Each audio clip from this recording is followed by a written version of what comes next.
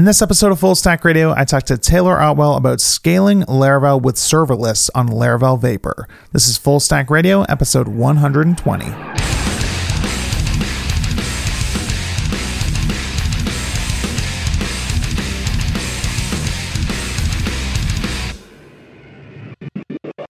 Hey everyone, welcome to another episode of the Full Stack Radio Podcast. I'm your host, Adam Wathen, and today it is my pleasure to welcome back to the show Taylor Otwell, the creator of Laravel. How's it going, dude? Pretty good. How are you? I can't complain, except for a devastating Rocket League defeat that we just suffered. Other than that, things are going pretty well. We'll just pretend, go on this podcast and pretend that never happened. Yeah. So the reason I wanted to have you on the show is we just got back from Laracon, and you kind of finally announced this big kind of secret project you've been working on for the last 6 or 7 months, which is Laravel Vapor. So what is kind of your pitch for Laravel Vapor? So Laravel Vapor is a way to ship out your Laravel applications out into production on a serverless platform powered by AWS. So that means it runs on top of AWS Lambda. And it also gives you a nice interface for interacting with some other aspects of AWS like databases, cache, sets up your queues and stuff for you, configures DNS records, certificates, all that good stuff. I think we interact with like 10 to 15 different AWS services.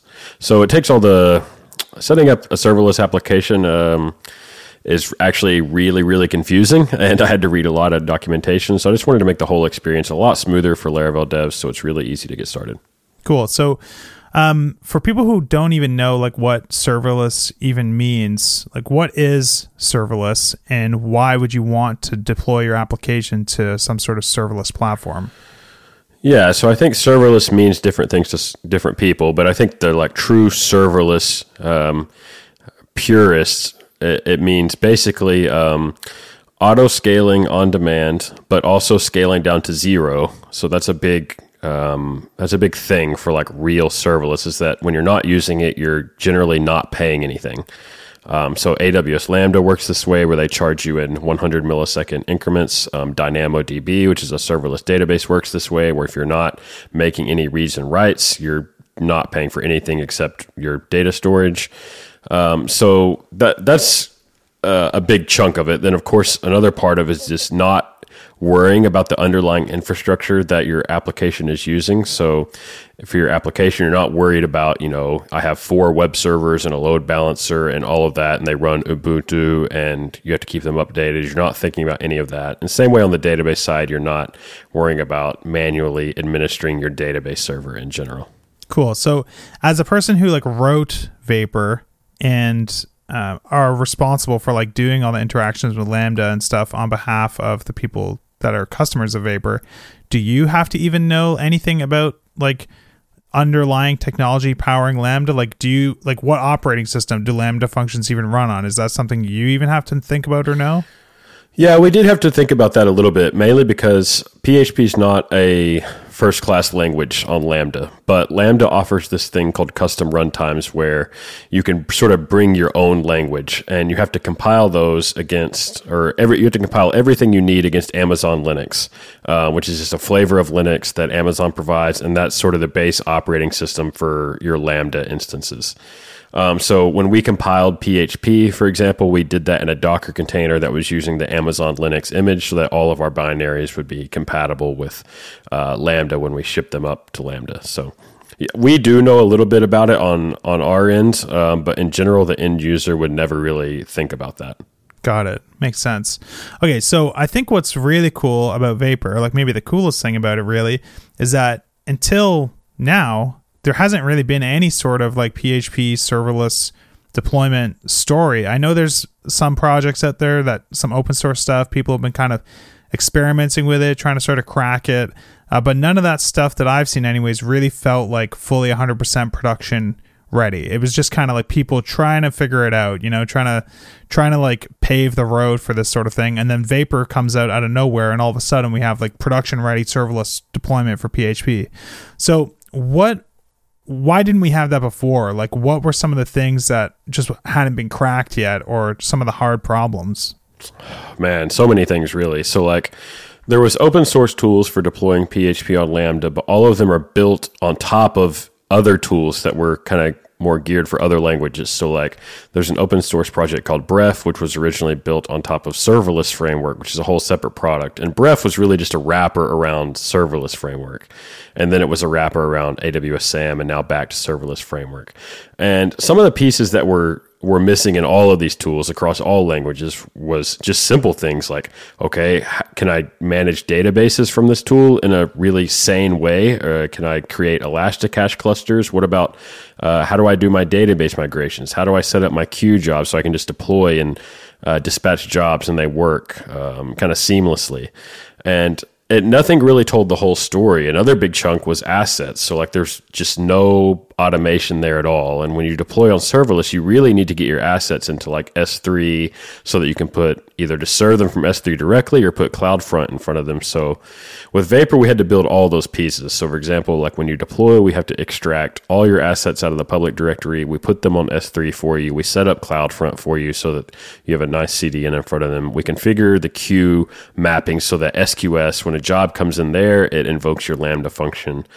We let you administer databases and cache straight from the UI or from the command line and get nice like metrics on them and everything. So nothing was really telling the whole story. It was like they were only telling this very narrow story about getting this web layer online where you could kind of serve responses in the HTTP side. But like job scheduling was another aspect. So there was all these things that were sort of needed to be fleshed out to really give you like an equivalent experience to deploying on something like Laravel Forge.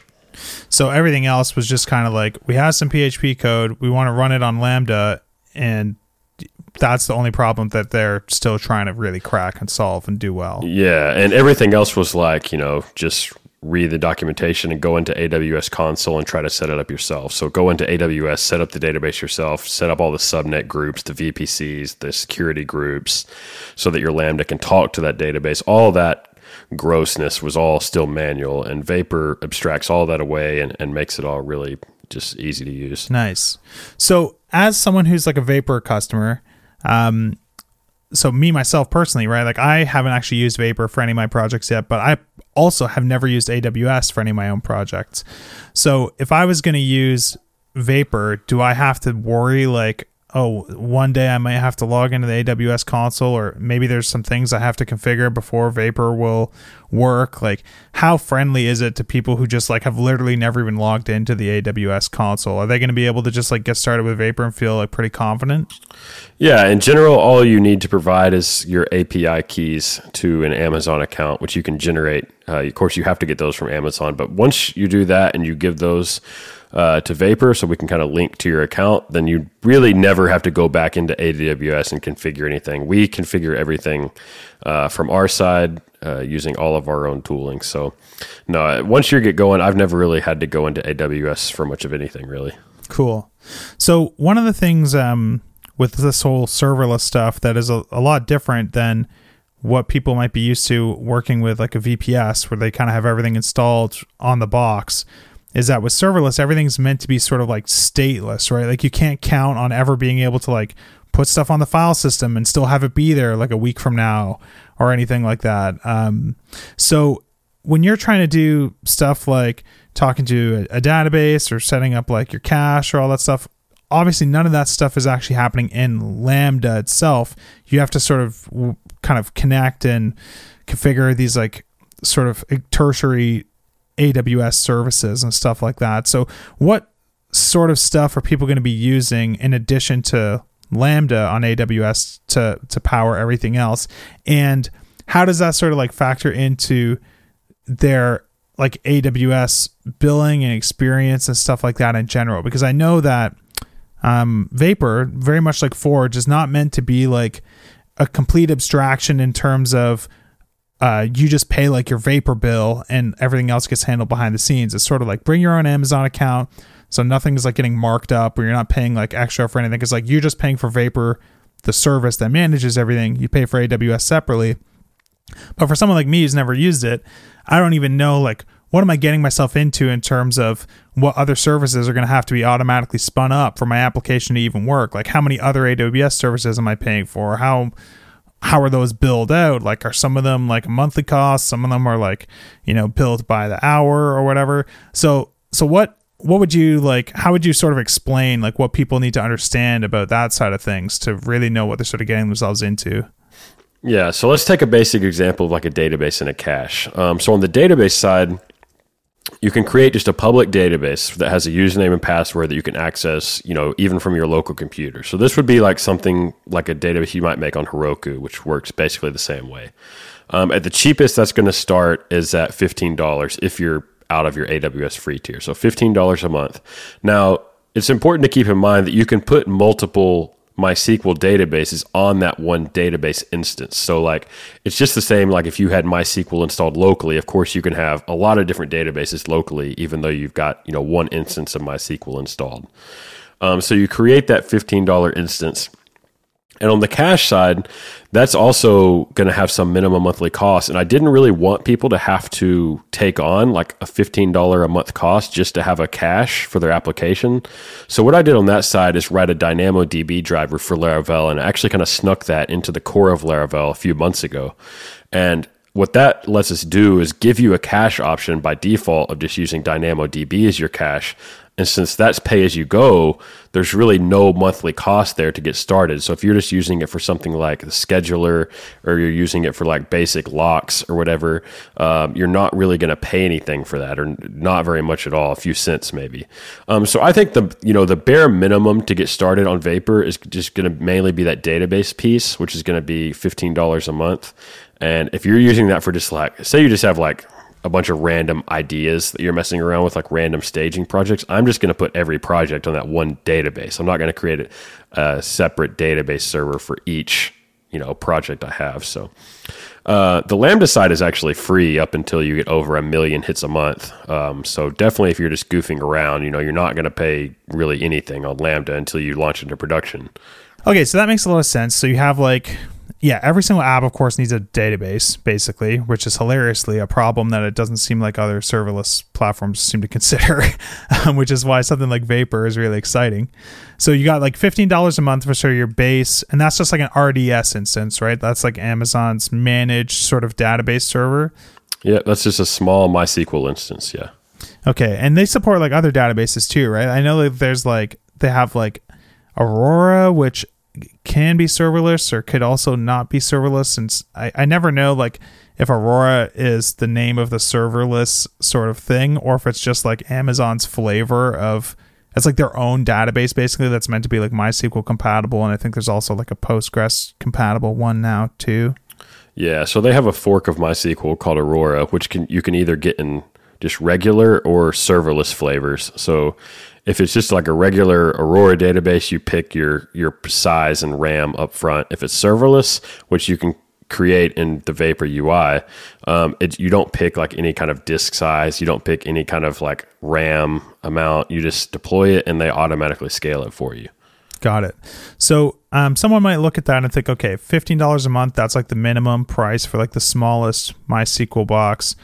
Compared that to like what they might be used to paying like $5 or $10 a month for like their DigitalOcean droplet or something, it can feel like kind of pricier, I guess, to host like your little personal projects. But I think the thing that's interesting is that when you're just doing like, your own VPS with your own database on it, even if like Forge sets that up for you or something, you're still sort of like on the hook to like manage that and keep that server running and keep like MySQL updated and stuff like that. Whereas even this like bare minimum RDS instance is like fully managed, right? So that means like it's like automatically doing backups for you, and you don't have to ever worry about like the version, being out of date. Like that stuff all just kind of happens. What do you kind of get there in terms of like, what does it even fully mean for it to be managed? Are there other sort of benefits versus running it yourself, and other than just like the point in time recovery backups and that sort of thing? Yeah. So, I mean, you have a general assurance that Amazon's going to keep it running and keep it up. And then also, I think the backup and restore thing is cool, because if you're working on, say, a little test project and you really want to like, back up the data and keep a copy of it, you can do that right from the Vapor UI. Like if you're going to do some crazy experiment and you don't want to screw up your whole database, you could just make a quick copy of it and into another database on Vapor and do whatever you want. And then if stuff goes wrong, you have that fresh copy there. So that's kind of nice, just to never really be worrying about, losing your data entirely or getting in some bad state. So I kind of like that. Yeah. So if you were going to do like kind of the setup that you suggested, if you're just kind of, you got a bunch of like hobby projects that you're kind of hacking up, but you want them to be on the public internet, you don't want to be dropping like, you know, $20 a month or $15 a month for a database for every single project. You can just set up one RDS instance and create multiple databases there. What does that look like to actually set up in Vapor? Like when you're creating, like, is there like a difference between like a database and like a database server in terms of like the resources, and how do you sort of create more databases on one server and sort of connect that up to different sites? Yeah, so we actually have a pull request on Vapor open for that right now, and that's sort of the debate we're having internally is if we have a database server, what do we actually call these other databases inside that server? So, right, like in MySQL terminology, they're called databases, but we're trying to figure out in the UI how to position that where it makes sense, because we call, you know, databases like the server's databases, but so I don't know, that's kind of confusing, and before launch we'll be ironing that out so you can just create them straight from the UI. We just got to kind of figure out the right terminology there so it makes sense. Yeah, so either way though, when people actually get their hands on this, they'll be able to just say, okay, I need this like new RDS instance, and like I want to create 5 databases on it for my 5 different projects, point each one of those sites at those, and you'll kind of be good to go. Yeah. Nice. Really easy. Yeah, that's sweet. And then you were saying with like the caching stuff, so you got like DynamoDB, that's kind of just like in there automatically. What is like the cost on that sort of thing look like? Are people going to like be hit with surprise bills on stuff like that? Like that would be one of my sort of like, that's always been like the hesitation for me with AWS, right? It's like the billing just seems like so unpredictable in a lot of ways. But at the same time, I'm also pretty sure that it's also still way cheaper than most other things. But historically, I've been more comfortable like paying twice the price for something that is a fixed monthly fee just to know that it's always going to be the same. But with something like this, where it's kind of like based on usage and sort of on demand and stuff like that, like what can people expect for running like this DynamoDB stuff for their caching? So if you're doing any kind of like serious amount of caching, then I think you probably don't want to use DynamoDB at all, and you would use Redis clusters on Vapor. But with DynamoDB, that's just going to be a matter of kind of you looking at your app and plugging in, you know, your hits into this DynamoDB calculator and kind of saying how many reads do I expect, how many writes to expect. And that, I agree, that is kind of scary to me as well, where like I don't really want to have to plug stuff into a calculator like that if I can avoid it. So if it was me, I would probably create a Redis cluster, because then you have like a fixed monthly cost that is not going to balloon up if you get a lot of traffic. It's sort of a fixed size. So with that, you know, you're going to be starting again like around that $15 mark and then going up. But I think actually most Laravel applications are probably like grossly over provisioned in terms of their infrastructure. Like if you're looking at like a Forge app or something, like for example, Forge itself runs on a 4 gigabyte web server. And I'm pretty sure the CPU is like usually well under 10% utilization. And that's, you know, a 7-figure web app per year. So even Forge itself is over provisioned on like a $20 DigitalOcean server. So I think most people are not really going to have that issue where they have, you know, I think DynamoDB is actually going to be pretty cost effective for people, even if they stay on it, because they're just not getting as much traffic as they would need to really balloon up that cost. Yeah. So most people are like kind of setting things up for almost like a doomsday scenario, right? Like that's kind of like how everyone has their like servers provisioned. Whereas like the kind of the whole idea behind this model is you don't have to stress about that anymore. You don't have to keep this sort of like 8 gigabyte server like on deck ready to handle like whatever load shows up, because instead you've just got Amazon's entire sort of fleet of infrastructure ready to scale up whenever necessary, and whenever you're not using it, you're just not paying for it. Yeah, I think that's a really good point too, where like whenever you provision something on something like Forge, like a traditional server, you literally have to provision for basically the worst possible scenario, more or less, which a lot of times is going to be just way too much server power. So like with Lambda, you know, you're just always provisioned at just the right amount at just the right time. So that's one thing I just really like about the whole serverless concept and about Vapor, is that you're not having to play this whole guessing game of exactly how much capacity do I need on my web layer, how many queue workers do I need so that my queues don't get backed up, and then maybe there's a really busy morning and things are going slow. And this has literally happened to me on Envoyer, where like there was nothing really malicious going on, but it was just like a busy Monday. The Envoyer queues got really clogged up and were under provisioned. Now I have to like change config files, make a whole code deployment to increase capacity, and then bring it back down when that kind of clears out. And that's the kind of stuff that I never want to think about again. And to me, that's the real reason that I'm interested in serverless, is that I just don't want to think about servers. Just wanted to take a quick break to thank one of this week's sponsors, and that is Cloudinary. So if I had to describe Cloudinary myself, it's basically just the best way to store and serve images that I've ever seen. In the past, I used to use generic storage services like Amazon S3 to store and serve images, but after switching to Cloudinary, I genuinely cannot believe I ever did this stuff any other way. So here's one example of how Cloudinary has made my life easier.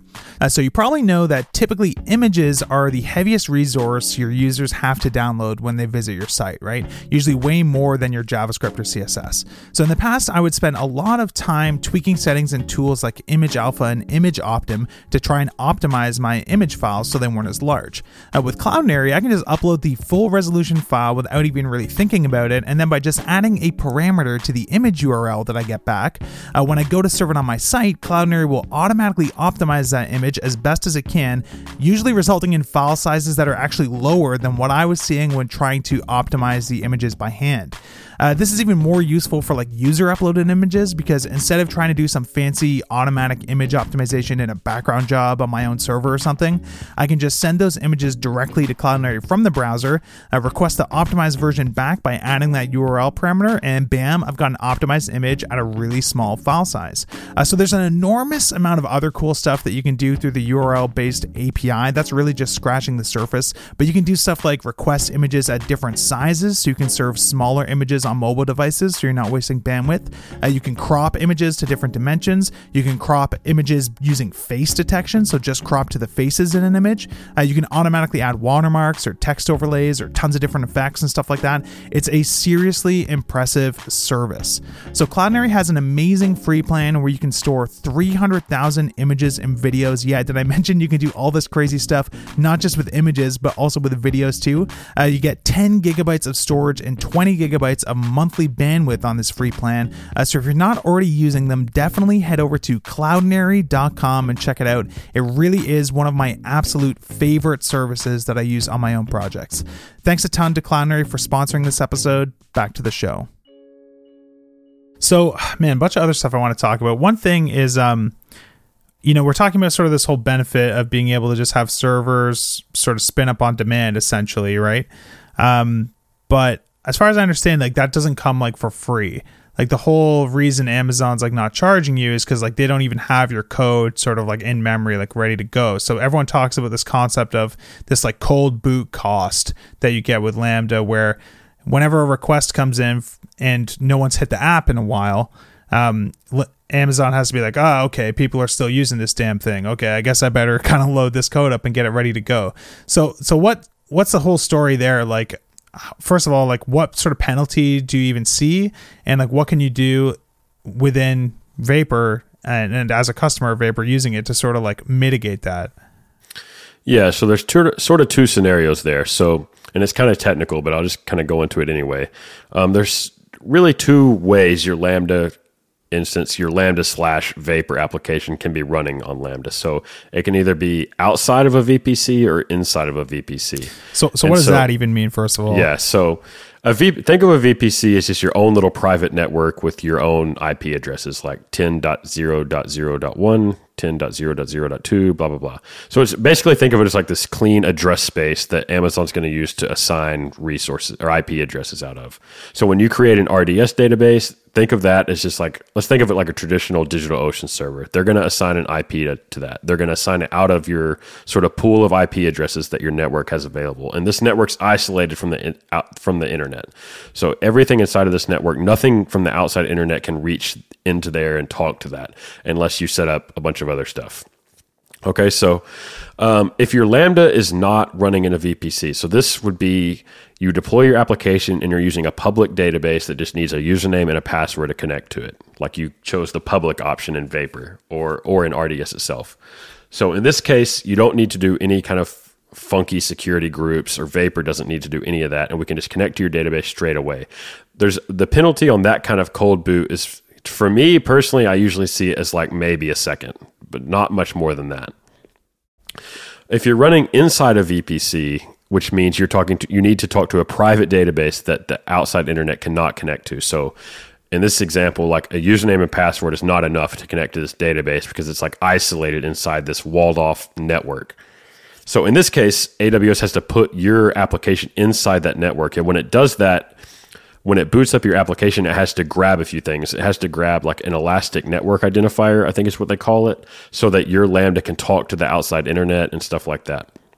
So the penalty on that is, I think the AWS documentation says it can be from like 3 all the way up to like 10 seconds or something like that, like a pretty big penalty.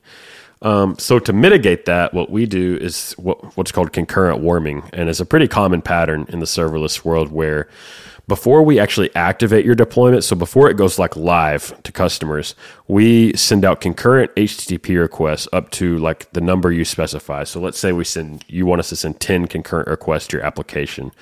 And what that does is when we send those all at the same time, it forces Amazon to sort of warm up 10 instances, let's say, of your application and sort of have them hot and ready to serve requests. And we already paid that penalty on our end before we even activated the deploy. And so then we'll keep doing that every 5 minutes. We'll do that burst of 10 concurrent requests. And that's going to keep them warm the whole time because Amazon doesn't really like spin them down until about 15 minutes of inactivity. So as long as we keep pinging them every 10 minutes like that, they're going to stay warm and you're not really going to hit any cold boots. Unless you just have a massive spike in traffic, then of course some customers are going to hit cold boots. But even when you're not doing any concurrent warming at all, Amazon's own stats say that less than 1% of all web requests are going to encounter cold boots. So even if you're not doing any warming, it's not necessarily going to be a massive, huge issue that affects like half your customer base. It's still going to be kind of rare. Yeah.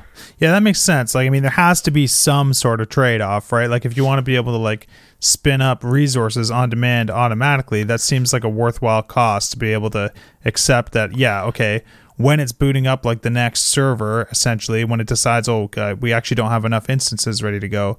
Yeah, of course, that's going to be like a tiny bit slower than it would be if it was reusing something that already exists. But I would guess that even if someone hit like one of those cold boots and it was a really slow one and they were waiting for like 4 seconds and they just hit refresh because they were getting impatient, like now they're probably going to hit a different pre-warmed instance anyways. To them, it probably doesn't even, it just looks like some minor blip. Also, like, I'm kind of comfortable making trade-offs that I feel like are just sort of temporary problems. And Amazon has already indicated they're like, obviously Amazon's very aware of this, right? And they've already indicated that they're working this year in 2019 to really bring down that whole cold boot thing entirely and sort of try to make it a non-issue as much as possible. So for me, the whole cold boot thing kind of just feels like eventually this technology is going to get better and better. Amazon innovates on it actually really quickly. And I think it will become less of an issue really even within the next 6 months probably. Yeah. Have you seen improvements there already, like since you started working on Vapor? Yeah, I think they've already actually made like a 50% improvement just a couple of months ago. They announced on their blog. So, I mean, there's already been pretty big improvements, and they've been talking about the VPC scenario, especially just eliminating that penalty entirely, where if you're using a private database, you don't get all those extra seconds. That's supposed to go away entirely this year. So that'd actually be really nice because then there's no penalty at all for using a private database from your Lambda. Yeah, cool. So you talked about like the concurrent warming stuff. What does that actually look like under the hood? Like, is there like some sort of thing that you install into your Laravel app, like some Vapor service provider or something that exposes like some little warming secret route or something? Yeah, and so this is actually a really cool thing about Vapor, I think, compared to something like Forge, where you install a Vapor core package just in your Composer file, and that pulls in like a service provider that configures some stuff to get your app ready to run on Vapor. Like it makes sure that your Redis configuration is good. It registers a custom queue driver. And then that's another thing we add are these handlers. And like, I know me and you wrote Valet together. So Vapor is actually very similar to Valet under the hood, which is kind of spooky because I love Valet. But we sort of have this opportunity to like put middleware in front of your application to handle different things in different ways, like before your application gets the request. And so I think that opens up a lot of cool doors. It does let us do that whole warming thing where we ping your application every 5 minutes and the Vapor PHP code actually intercepts that before your application gets it. And then we fire off those concurrent requests. So there's not even like a route that's exposed. Like if you did like artisan route list or whatever, it's not like you're going to see like some _ warm or some stupid There's fake no route like that. Yeah. There's no route at all like that. And I think this is really cool even in the future because we can do a lot of the same stuff Valet does where we detect what kind of application you're running. We can serve things differently based on what kind of application you're running, like right there within the Vapor code before your application even gets it. Really similar to like how Valet's driver system works. Yeah, that's awesome. So something else I want to talk about, kind of related to the cold boot stuff, was just like performance in general on Lambda, because with a traditional setup, like you sort of have some control over that, right? Like you could choose a faster server with more CPU and more RAM if you just want to like speed up like the response time, forgetting like whatever your database latency is or whatever. So what is that like on Lambda? Like, do you have any way to control like how powerful your Lambda instances are? And if not, like what does the performance in general seem to look like? Yeah, so you do have control over your Lambda performance, and AWS exposes that as one single configurable value, which is just memory. And what they do for CPU is the more you scale your memory, at certain like thresholds, they bump up your CPU power. So I think the lowest memory setting is like 128 megabytes of memory allocated to your Lambda, all the way up to 3 gigs of memory. And like at certain thresholds, they'll bump up the CPU. So I don't know the exact thresholds right now, but let's just say like when you get to a gig in memory, now you get 2 CPUs, or when you get to 2 gigs of memory, now you have 4 CPUs or something like that. And they do that automatically. Now the whole like performance story on Lambda for PHP has sort of been like a long history. So when I first started writing Vapor, there was no ability to provide a custom runtime to Lambda at all. So what everyone did that didn't use a first-class language was they would use Node as their language, and then from within Node, they would like spawn up a PHP process for every request that came in. So picture like Node is receiving these requests in kind of an infinite loop, just waiting for events. When one comes in, it actually does like, node process dot spawn _ child or whatever the method is to spawn up a PHP process, and sort of hands it all these requests over the CLI. That was actually really slow. Like we paid like a 25 to 30 millisecond penalty on every request just to kind of go through that whole like that whole shim type of setup. Mm-hmm. When Amazon announced custom runtimes in like late, I don't know if it was early this year or late last year, what people started doing is compiling PHP for Lambda on Amazon Linux, like I mentioned. And now you can do really interesting things like run PHP right behind FPM using opcache and everything that you would typically use on like a DigitalOcean server with Nginx. And that brought the performance or it improved the performance a lot, where we went from like, say like 40 milliseconds for a Hello World Laravel request down to maybe like 5 or 6 milliseconds on the Lambda side for a Hello World request. And it took like, I remember me and you were testing this in a browser where we went from like maybe like 140 milliseconds response time in the browser down to like 80s or 90s. So it was actually a really huge breakthrough for performance for PHP on Lambda, and made it and just made the whole thing work a lot better, because it all works like a lot more like a typical web server now, because you're behind FPM. We're using opcache. It just all works a lot cleaner. Nice. So, what sort of setup would you recommend, you think, for most people who are just like throwing up their first Vapor project that isn't like necessarily like some huge high traffic thing already, but they're just throwing something up there. Is like the 128 meg of RAM, like a Lambda instance, enough, or like where would you normally start? Yeah, so this is another cool thing about Vapor is we let you configure your web and queue layer separately. So that's another difference from some other tools. So on my web layer, I think for production Vapor, I have that set to 1 gig, and that still feels pretty snappy. So, I mean, I think you could even probably go a little lower than that. And what I like to do is set the queue side a little lower. Like I think I have Vapor in production set to like 512 megabytes. It's going to be cheaper. It's going to be a little slower, but since it's on the queue side, it's not really that relevant. And then also you have to remember you're only being billed in 100 millisecond increments. So like say your queue job was running at 40 milliseconds on average beforehand.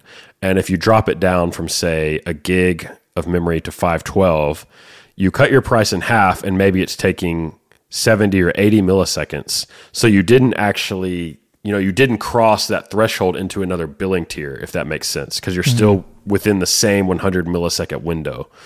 So that's actually really nice. So that means you were kind of over provisioned and now you can drop down to 512 and probably save a good chunk of money. So I think you can go pretty low on your queue. And then you can go, I think, lower than you might expect, even on your web layer, mainly because the custom runtime improved performance so much on the Lambda side that back when we were using Node, you needed quite a bit of RAM to actually make it feel snappy. Like you needed maybe like a couple gigs, or it just felt kind of sluggish. But now it's much, much better. Nice. So queues are something that we haven't actually even talked about at all. And I think it'd be good to kind of talk about like what the mental model of queues even is in Vapor, because in a regular setup, like on my Forge servers, for example, I just have on the same box, that's like my web box and my database box, just like one DigitalOcean droplet. I have like a couple queues maybe running, maybe like 3 queue workers or something. And those are just like processes that are just alive all the time, just like constantly pinging like Redis or where my database or wherever I have whatever queue driver I'm using, just to see, is there a job? Is there a job? Is there a job? And then it sort of runs it. But obviously that doesn't work with Lambda because it's like this stateless thing. You can't just have this thing that's like always running, checking to see if there's jobs. So how do queues even work on Lambda? So when you deploy your application, we set up what Amazon calls an event source mapping. And what it means is you can map all kinds of events to trigger your Lambda. And one of those is SQS jobs. And so when an SQS job comes in, your Lambda is invoked basically immediately if you have available concurrency, which by default, your maximum concurrency is going to be 1,000 concurrent things running at once on Lambda. So it's basically going to fire immediately. So it's a pretty different model in terms of how it works under the hood. But as far as how you write your Laravel application, it's the exact same. Like you would just dispatch jobs and they just get handled. But I think, behind the scenes, I know that Amazon is actually doing some pinging for you, of course, because they need to know when a job comes in, but you never really have to have any long-running daemons or anything like that. And that's actually really nice because when you run those sort of long-run PHP processes on like a VPS server, things just like go wrong. Like they just do. Sometimes they lock up for like unexplained reasons and you sort of have to restart them. Sometimes they crash and don't come back up. All that kind of just headache goes away, which is really nice. Yeah, that makes a lot of sense. So would you say like it's an accurate sort of mental model to almost think about the way queues work on Lambda as almost like you're waiting for like a webhook almost? Yeah, basically exactly like that. So it's basically like anytime a queue job happens, it's almost like another request is coming into your app with like the payload of that queue job. Yep. And it's just spinning up another Lambda web instance, basically almost just to like spin up the Laravel app, run through all that code, and then like the Lambda dies. Yeah, that's exactly how it works, actually. It comes in the same way as a web request on our side, but there's like a little type key or something like that in the JSON payload that Amazon sends us, and it's different for HTTP request or queue jobs / request, but that's really the only difference. Like they come into the application the same way, and then we just marshal those requests a little differently based on if they're HTTP requests or queue jobs or CLI commands. Cool. So that comes in, and the way that this works now, I'm guessing, right, because serverless kind of has this infinite scale thing, that means if you say you deployed like 500 jobs at the exact same time, instead of your workers sort of picking off the jobs and getting through them as fast as they could, in Lambda, you would just literally spin up 500 Lambda instances at the same time and just crush every single job at the exact same time. Exactly. Crushing it. Just wanted to take a quick break to thank one of this week's sponsors, and that is DigitalOcean. So DigitalOcean is a simple, developer-friendly cloud platform optimized to make managing and scaling apps easy with an intuitive API, multiple storage options, integrated firewalls, load balancers, and more. I've personally been a customer of DigitalOcean for about 5 years, and I use them to host all of my server-side projects, like my custom course platform, for example, which is built with Laravel. A lot of the guests that I've had on the show in the past are DigitalOcean customers as well. For example, Taylor Otwell, the creator of Laravel, he uses DigitalOcean to host Envoyer and Laravel Forge, and Jeffrey Way actually uses DigitalOcean to host Laracast as well. One of DigitalOcean's newest features that I'm personally really excited about is managed databases, which lets you spin up a completely managed database server so you don't have to worry about anything like backups, managing read-only replicas, or just general server maintenance. Now, DigitalOcean is already an extremely affordable service. You can spin up a server for as little as $5 a month, but they've been kind enough to offer a free $50 credit to Full Stack Radio listeners. So head over to do.co/fullstack, all one word, to claim your $50 credit. And thanks to DigitalOcean for sponsoring this episode. Back to the show. So you talked a little bit about like the queue, like concurrency stuff, sort of like specifying how many queue workers like you're willing to have running at the same time. I'm guessing like the reason that you have to think about that is because not every part of your stack can support infinite connections at the same time, right? And the thing that comes to mind specifically is like your database. Because like MySQL, all these tools, they were kind of like designed for a pre-serverless era where they didn't really have to worry about supporting infinite sort of numbers of connections. So a lot of the time, like, I mean, I don't even know what my connection limit is in Forge for my stuff. Like, do you know, like off the top of your head, like by default, like what sort of number you would see for that? Less than 100, I'm pretty sure, is the default. And that's never been a problem for me, first of all, so that's kind of nice to know. But with RDS stuff, like what is your connection limit usually like on a database, or what's the range? So that scales up based on your database. For my, I have an RDS large instance for Vapor, and I think that my limit was in the 600s, maybe 650, 660 or something like that, concurrent connections. And of course PHP requests are in and out really fast. So like, that you have to have quite a bit of traffic to hit that probably. But yeah, I mean, what you're saying is right, that if you're using something like MySQL that has a hard-coded connection limit, unlike a serverless database like Dynamo, which has no connection limit, then you do need to be mindful of sort of your maximum queue concurrency so that you don't, if your maximum queue concurrency is 1,000 and your maximum database connection limit on a small database is like 100 connections, you're going to start getting MySQL errors for too many connections or too many clients open. So you kind of need to be mindful. If you actually have more than 100 jobs, if you get 1,000 jobs at the same time. Once. Yeah, exactly. So it feels like everything would kind of, you'd have to sort of have a perfect storm scenario for that to even happen, first of all. But for you personally, when you're configuring this stuff, do you always like keep that in mind? It's like, okay, well, I know like the connection limit on this RDS instance is 500 connections or something, so I should make sure that my queues are maybe like 300 or something, because there's also like web requests that could be making database connections that I have to like sort of take into account. Like, how do you sort of balance that in your head? Like, what's sort of your internal kind of calculation process? Yeah, I mean, basically that you're going to set it a little bit below your maximum database thing. And then also there's different patterns you could do where like, you don't have to use only MySQL or only DynamoDB for your application. So like, I was talking to some people, they have like a really busy endpoint, just like one single endpoint of their app that outside customers call a lot. And for that, like what you could do is receive the request and like throw a record out in DynamoDB that sort of like serializes or encapsulates the request, whatever that was. And then on your queue side, you pull it out of DynamoDB and massage it a little and then create, your real MySQL records. And that's actually a kind of a nice pattern too, because now your web endpoint can get, hit pretty hard and you're not hitting any connection limit because you're just throwing stuff in Dynamo and then firing off a job and then letting the job setting a concurrency limit on your queue layer. And now you've kind of got everything under control. That makes sense. So now your or your sort of web layer isn't like competing for resources with your queues. Exactly. Yeah. Especially if you've got a really just like a couple endpoints that are really busy. I think that's a pretty good way to go. Yeah, that's cool. That makes a lot of sense. So other stuff that we haven't really talked about yet, like scheduling stuff, like cron job stuff. That's another thing that I wouldn't really have the first clue about how that would actually work on Lambda. So what does that look like? Yeah, so it's pretty tricky unless you're kind of fine tuning. Unless you have like a fine-tuned platform like Vapor. And I think that's one of the nice things about Vapor is like, since I wrote Laravel, I can kind of build this cohesive ecosystem around Laravel that works really well. So what we have to do is set up a CloudWatch rule that fires every minute, just like, a 1 minute cron job would run. And when that fires, it pings your Lambda with the schedule run command.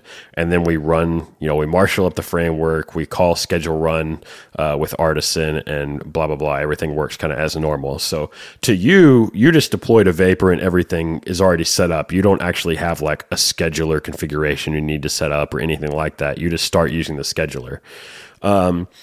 Yeah, but that's just another kind of piece of the pie that's like, if you don't own the framework, how do you really build that seamlessly? You know what I mean? Because it's not like there's some standard interface for that across all web frameworks or all applications. So that's really, I think, the killer advantage that something like Vapor has, is that it's sort of like, Apple with the iPhones and the operating system. Like when you own both ends of the pie, like you can make really nice cohesive integrations. And I think that was the advantage I had with Vapor.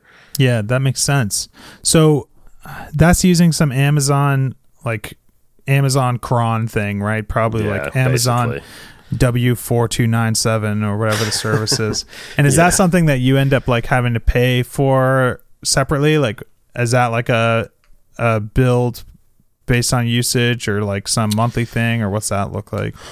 No, you would not really pay for it, other than, however long your scheduled jobs take to run. But just setting up the scheduler, you don't really have to pay for it. And if your scheduler is running really quickly, of course, if it's running every minute, what is that? There's 60 minutes in an hour, say that's like 43,000 per month maybe. So that's not even going to register as a cost on Lambda. That's going to be $0, so. Got it.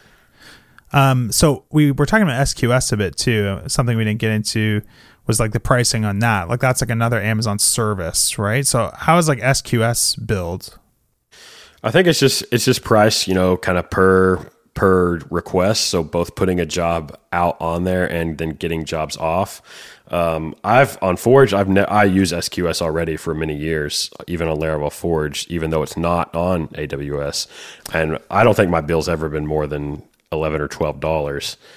So that's actually a pretty affordable piece. And Forge is like a queue heavy app. Yeah, right? It's all queues. Everything you do is a queue job, basically.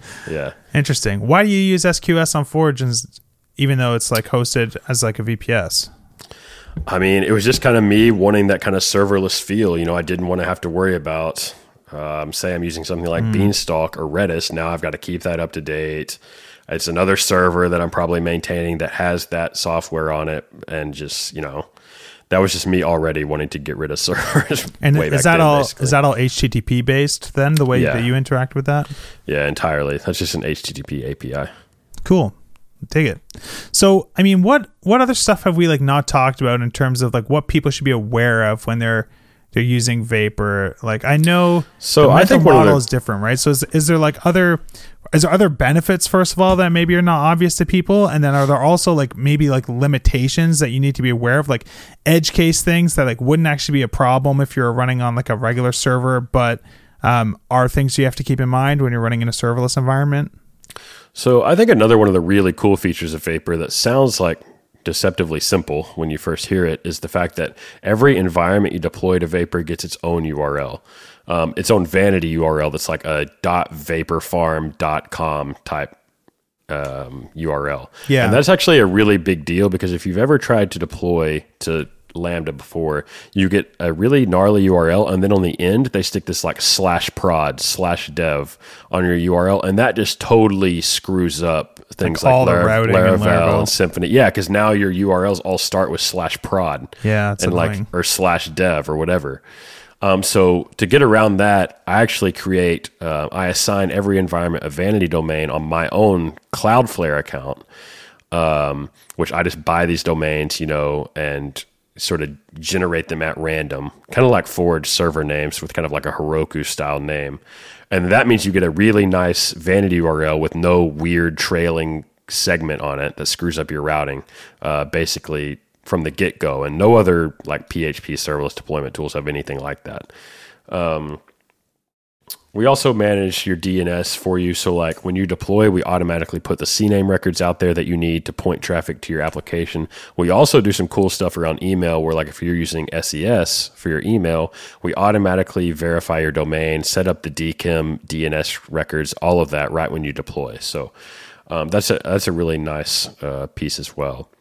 As far as like limitations, I feel like when I was building Vapor, the part that might be the most different for people is the way you upload files. And we kind of already mentioned this where like you can't rely on the local file system to be permanent. It's because as soon as that container cycles or cools down or you make a fresh deployment, that whole file system, anything you wrote to it, like to some random location, is gone entirely. So what we actually have you do is stream your file straight to S3 from your front end. So like from your Vue or your React or whatever front end, you can push them straight to S3. So to make that easier, because there's a few steps you have to go through to do that. So how do you do that securely? Well, you have to ask the Amazon AWS SDK and PHP to give you a pre-signed URL, kind of like signed URLs in Laravel, that gives you permission to put a file out on S3.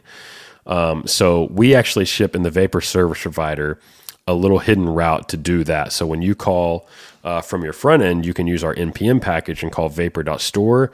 Behind the scenes, that goes out, gets that pre-signed URL, automatically sends the file up to S3, and then calls your callback when it's done with a bunch of useful information like where it's stored, the UUID that we assign to it, and so on, so that you can ping your backend and say, hey, we received this file successfully, do whatever you want to do now. So to me, that's sort of the biggest change for most people in how they write Laravel applications if they're not used to sending files to S3 already, which I think is a good idea, even if you're using DigitalOcean or Linode.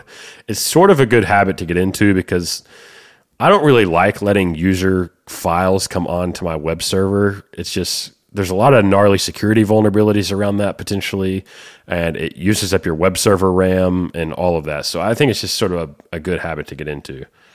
Yeah, I think that makes sense. I've definitely like built apps that I've built in similar ways where it's just, I've always felt, even just from like a, developer experience perspective, it's always felt cleaner to be able to have like a single endpoint in my app that accepts all file uploads, upload files separately, and then I can submit like a JSON payload for like the rest of the form submission that's like, oh, here's the identifier for the file that like came along with this request. Because there's also that annoying problem where like you have to use like that form, like multi-part stuff to upload files normally. And if you want to submit like some complex JSON payload, you can't like put a file into JSON and mix that stuff. So it's always nicer if you can just like pass along the identifier anyways, even forgetting like the fact that, yeah, you don't want to have someone upload a JPEG with some weird header that actually is PHP code and I think I just saw some vulnerability around that like the other day about, just like another arbitrary code execution thing. Because of some malformed file or whatever. Yeah, you have to be careful with it. But overall, my main goal when I was writing Vapor and I was deploying Vapor with Vapor, sort of once I got far enough along, was I really wanted you to not have to change how you write your application as much as possible. So I wanted you to be able to do Laravel new and write your application without thinking, oh, now I'm writing a serverless Laravel application. I have to think about all these different ways of setting up my application just so it will work on this very unique platform. So I wanted it to be able to, you would write it just like you were going to deploy it on Laravel Forge. And when you push it out to Vapor, everything just works exactly as you would expect it to, basically. Nice. Yeah. So the only other thing that I think could be a limitation for some people, as far as I know, is like the execution time limit on Lambdas. Mm-hmm. So what is the limit? And like, have you heard of real world situations where like people should actually be concerned about running into it? Right now, the limit is 15 minutes. So if you have a queue job that takes longer than 15 minutes to execute, that it will just get killed off at 15 minutes. Lambda will just kill it immediately, basically. So I don't personally have any queue jobs that take that long, so it was never really a problem for me. And also, I think it's another one of those situations where hopefully over time, just like the cold boots issue, it gets better. So originally with Lambda, this limit was actually only 1 minute. And then it raised to 5 minutes, and now it's up at 15 minutes. And presumably, if that trend continues, we could see it raise even further. Like 30 minutes or an hour. Yeah, sure. Yeah, exactly. Like, I'm sure Amazon will take your money if you want to run an hour-long queue job on Lambda. Like, I don't know why they wouldn't. So I think that will get better. So, like, a couple of ways people try to get around that is, like, either chunking up your queue job into multiple queue jobs or whatever. But for me, I just try to avoid queue jobs that even run that long. But I'm sure you could get into situations where stuff does. But I think, like, when I think about the situations where things might take that long, like, let's say, like, rendering some kind of, or like transcoding some kind of video, or like doing something long. Like, I think if you go serverless, you kind of have to embrace this whole, like, service full aspect of it, where you should really try to use, like, Amazon's Elastic Video Encoder service that they have, or like, if you're doing image manipulations that take a long time, try to use some cloud-based service that does those, like, on the fly and caches them. So, like, when you go serverless, you kind of find yourself, I think, or you should, trying to utilize, like, other services when you can, so that you're not managing a lot of that infrastructure and complexity. Yeah, that makes a lot of sense. Cool, man. Well, I think that's kind of like all the questions I have. I think the only other thing would be, a lot of people see something like Vapor and they think, well, does this, like, replace Forge? Like, should I still be using Forge for things, or should I move everything to Vapor? So how do you kind of, like, think about it in your head? Like, when is Forge the right solution for someone? When is Vapor the right solution for someone? Is it based on just the sort of project that you're working on, the size of the project, what your budget is, or is there things that are just, like, always going to work better just running them, like, on a VPS instead of in, like, a serverless environment? Yeah, so I think there's a few situations where something like Forge makes sense. So on one side, there's just, if even Vapor is just cost prohibitive for you at $39, so that's possible. And then I would say it's not even cheaper. Like Vapor itself, though, right? It's like the price of the AWS stuff that comes along with it. Like, yeah. If you don't want to pay like $15 a month for a project for a database, plus like the Redis costs, plus if you want it on a private network, that might cost more. So there are some apps, like, they get a whole lot of traffic and very little revenue, and to me, those kind of apps don't make sense at all on Vapor. Like, there was one guy on Twitter that has this, like, API that serves avatars, and he gets, like, I don't know, I think it was like 260 million hits a month, which is, it's pretty sizable traffic, but I mean, something like Vapor would easily handle it. But let's say it would cost him, like, I don't know, $900, $1,000 a month, and he gives it away for free. This API is totally free. He doesn't charge anyone for it. So, like, in that situation, of course, like, it's not going to be feasible to run this totally serverless infrastructure. You're going to have to stick to, like, a VPS, because, I mean, dollar for dollar, you're going to be able to get more performance out of a fleet of VPS servers for lower cost, in theory, for just the pure servers than you are out of serverless. But that's not factoring in the cost to maintain any of those servers, or to, like, the human time that's required to keep all that updated, to keep all that under control, to patch everything. So most people, when they compare, like, oh, look, I can run a $20 web server and this would cost me $40 on Amazon. That may be true, but now you have to keep that server up to date. Now that server might have security vulnerabilities. Now you have to update PHP on that server, like, manually, and all this other stuff that people typically aren't factoring into those kinds of calculations. So there's also, like, the over provisioning cost too, right? Like, if you're just like, if only 10% of the time you have to deal with, like, some really high amount of traffic and you're provisioned for that 10% the whole time, well, maybe it does end up being more expensive to run a VPS at that point, because with serverless, you're just not even paying for traffic that's not coming in.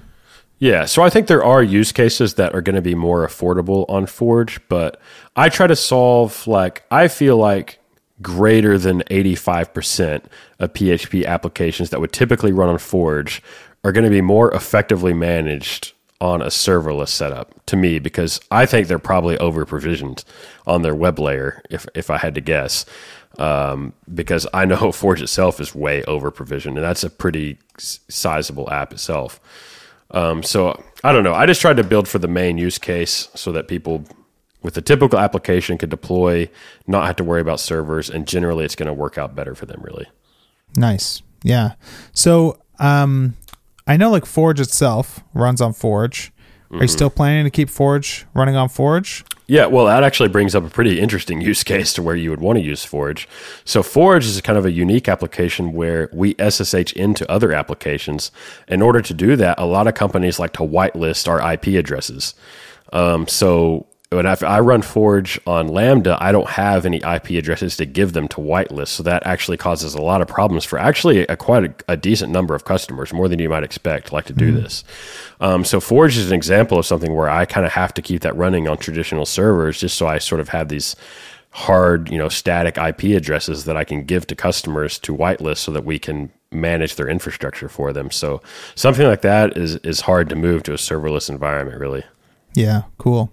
Cool, man. Well, I think that's it. What do you have any other things that we didn't touch on that you think people should be excited about with Vapor, and where can people learn more about it, and when should they sort of keep their eyes peeled for it to actually be open for people to start, playing with it?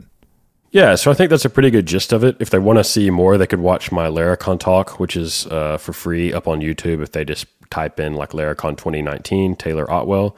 The landing page is vapor.laravel.com, and I'll be going to Amsterdam in about 4 weeks, and I think I'm going to talk a little bit more about Vapor there because there's actually more that I didn't get to cover during my US talk, so they can check that out as well. And I'll probably be launching it around the same time. So I would say late August, but on the website, they can get on an email list, and I am going to try to get in. I would like to at least get in, 100 or so beta testers, a couple hundred before then, just so I can kind of kick the tires without, flooding myself on launch day with things. So yeah, check all that out. And if they're interested, they can get on that mailing list and maybe get some early access.